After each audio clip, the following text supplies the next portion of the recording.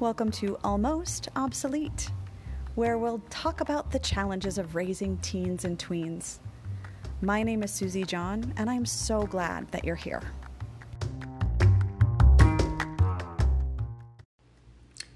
Hello, friends. So recently, I was having a conversation with one of my kids, and she was sharing with me a little bit about a situation that was happening with a couple of her friends.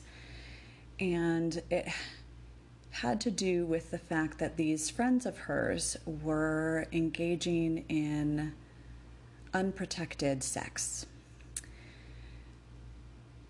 This is a hot button topic for a lot of people, and one that can be difficult to talk about. She was expressing her frustration with these friends for making such a poor choice, and I was saddened for those friends that they were making that choice. And it got me to thinking about, as parents, how important it is to have hard conversations with our kids. We often avoid them because it's just easier not to talk about it. It's easier not to deal with it. It's easier to pretend like it doesn't exist. Or we throw a blanket statement out and just think that it's good, right? Like, just don't have sex before you're married. And that's not having a conversation, that's giving a directive. And it's important when we're talking about these major issues, things like sex, sexual orientation, masturbation, alcohol or other drugs, academic struggles, self-harm, suicide, secrets, work, money. These are all things that are really challenging to talk about and really easy to shy away from or just not engage our kids in conversations. But when we don't, the results can be absolutely catastrophic.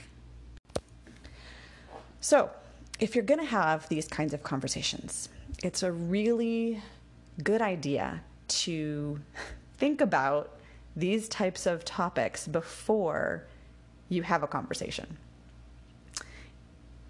It is really helpful to kind of work out a few key points that you want to cover about like sex or alcohol or parties or those kinds of things beforehand.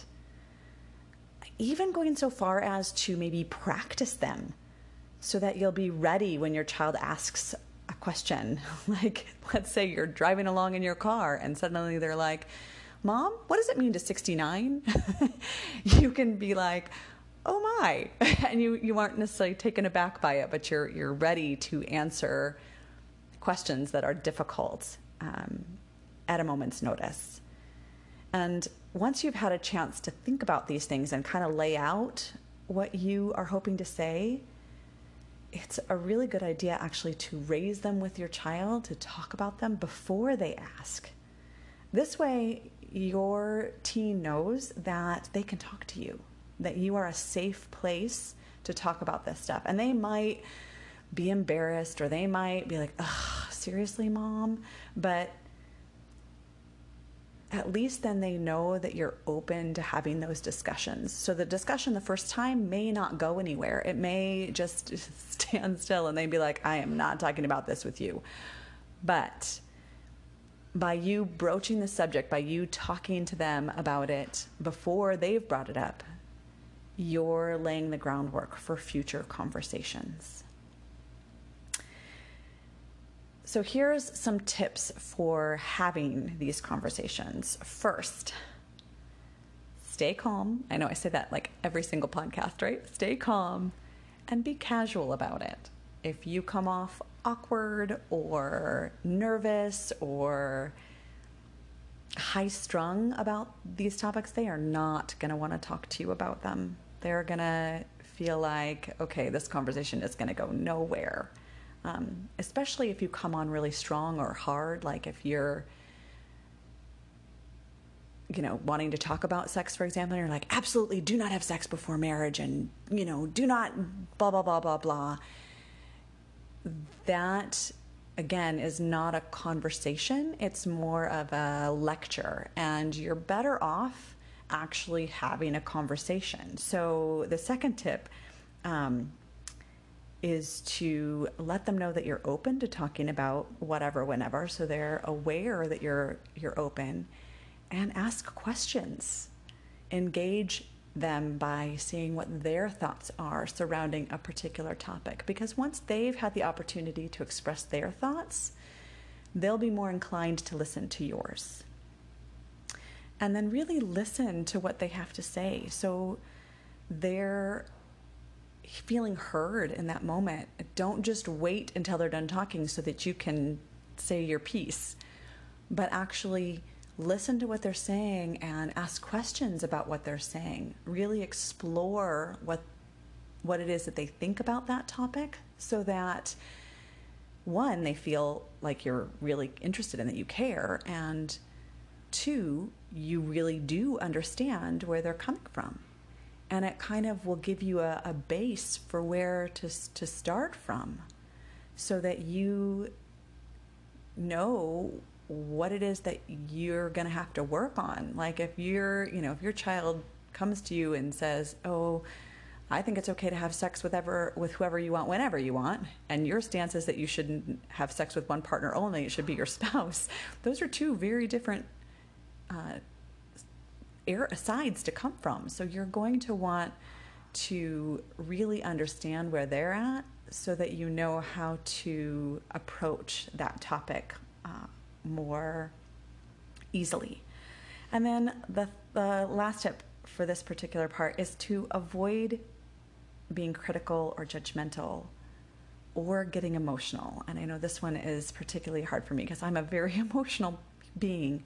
So sometimes it's difficult when your child brings something to the table that you are very passionate about and they disagree with you. It is so difficult not to get emotional about that.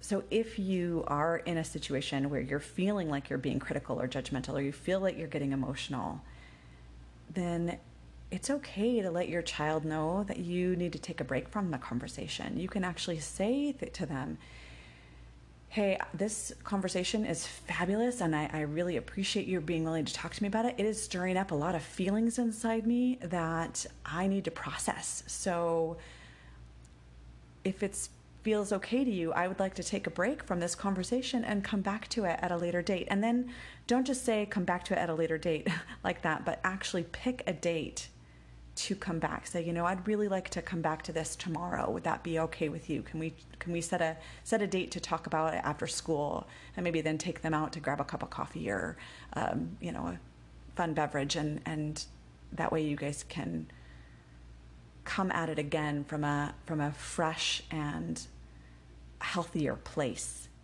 The same thing is true for them. If they are feeling like they're getting emotional or they're getting overwhelmed by the conversation, as the adult, you can tell them, it seems to me like you're getting really upset about this, and I am sorry, I did not mean to get you upset.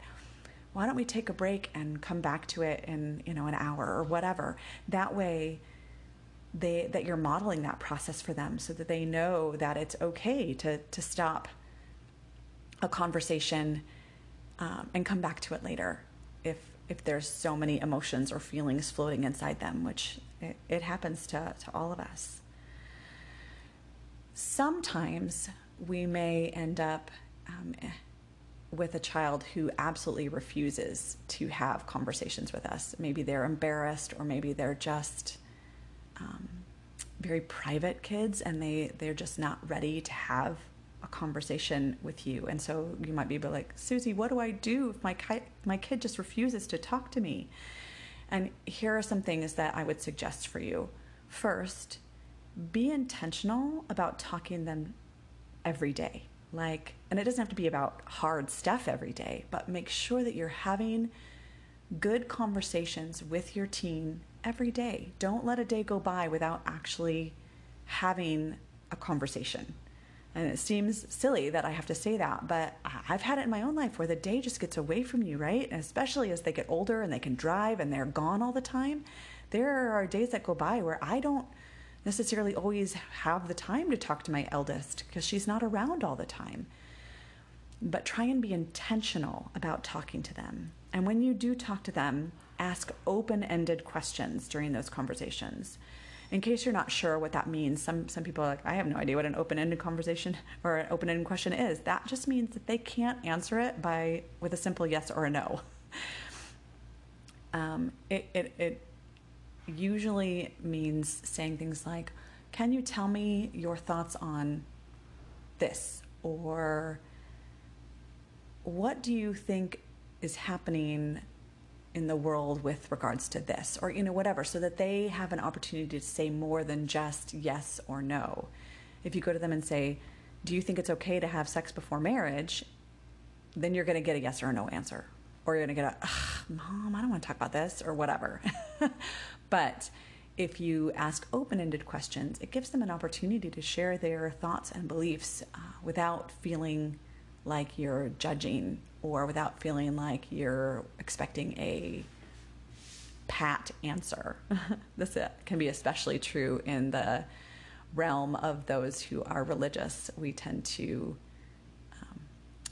give our children the pat answer and expect the pat answer. And so asking open-ended questions really gives them the opportunity to share their thoughts and beliefs on a particular topic. Also, be interested in your child. Get to know what their current interests are, what their likes and dislikes are, know the names of all their friends, all of those kinds of things. If you really show an interest in them, they are going to be more willing to talk to you about challenging things. If you're faithful in the small stuff, they will know that you're going to be faithful in the big stuff. Another idea is to be creative in your communication. So some kids, they just don't do well with face-to-face. Like, that freaks them out. If you're, sitting across from each other and staring into each other's eyes. I mean, it's a great way to have a conversation if your child is open to that, but some kids are just not. So I've had some really great conversations with my kids in the car because it's so much easier to sit side by side and talk when you're not having to stare into someone's face. For a lot of kids, one of my kids in particular is not easy to always talk to. And having those conversations side by side as opposed to face has made a big difference in the way that that child is able to communicate with me. Or you may even have to start with things like sending a text message, or use like a chat feature on an app that maybe you share. So like they're on Instagram or whatever, and you guys chat using the chat feature on Instagram. Another app that I really like to use, and I haven't used it yet really with my kids, but it's called Marco Polo, and it's a video app. And you basically can record a video and send it to them, and then they get it and they can watch it, and then they can video you back. And so it's a great way to have back and forth conversation where you're actually getting to see each other's faces, but not in real time. So it allows them the opportunity to maybe think about what they're going to say to you, or and allows you actually the opportunity to think about what you're going to say to them. So that might be another app that would be helpful with doing creative communication when your child does not really want to have those difficult conversations. And if they absolutely won't talk to you, like you've tried doing all of the other things that I've talked about, then maybe you suggest another adult that they could talk to. And obviously you're going to want to talk to that adult ahead of time and make sure that they're okay with having some of those difficult conversations with your kid. But, maybe it's an aunt or an uncle that they're particularly close to, or a family friend, or a teacher, or a coach, or a youth group leader, someone that they feel comfortable with, that they would be okay talking about some of these topics with. But always let them know that you are available and willing to talk whenever they're ready. It's tough, my friends. It's tough having those difficult conversations. It's awkward and it's uncomfortable. for everyone involved at first. But tackling those difficult conversations with your child is a sign that you guys have a healthy relationship. And that's the goal, right? You want to have a great relationship with your teen or tween. And in order to have that great relationship, you have to be willing and able to have difficult conversations. Because honestly, if you don't, you could easily end up with a situation that you just don't want. You could end up with a pregnant teen, or you could end up with a kid who's addicted to meth, or you could end up with a child who drives home with somebody who's intoxicated and ends up dying in an accident. And I mean, I know those are all really major things, but as parents, we do have to think about the possible outcomes. We have to think about what could happen if our child is placed in a situation that they weren't ready for and that you didn't take the time to talk to them about. So I encourage you, take the time to have those difficult conversations. I know you can do it. I believe in you. Until next time, my friends, have a great day. I forgot to mention when I was recording the podcast that I have created another worksheet for you to utilize. This one is called Conversation Starters, and it's a way for you to have some great conversations with your teen to get started in this process of engaging in difficult conversations. You can find that on the podcast page of my website, www.susiejohn.com. Thanks, friends.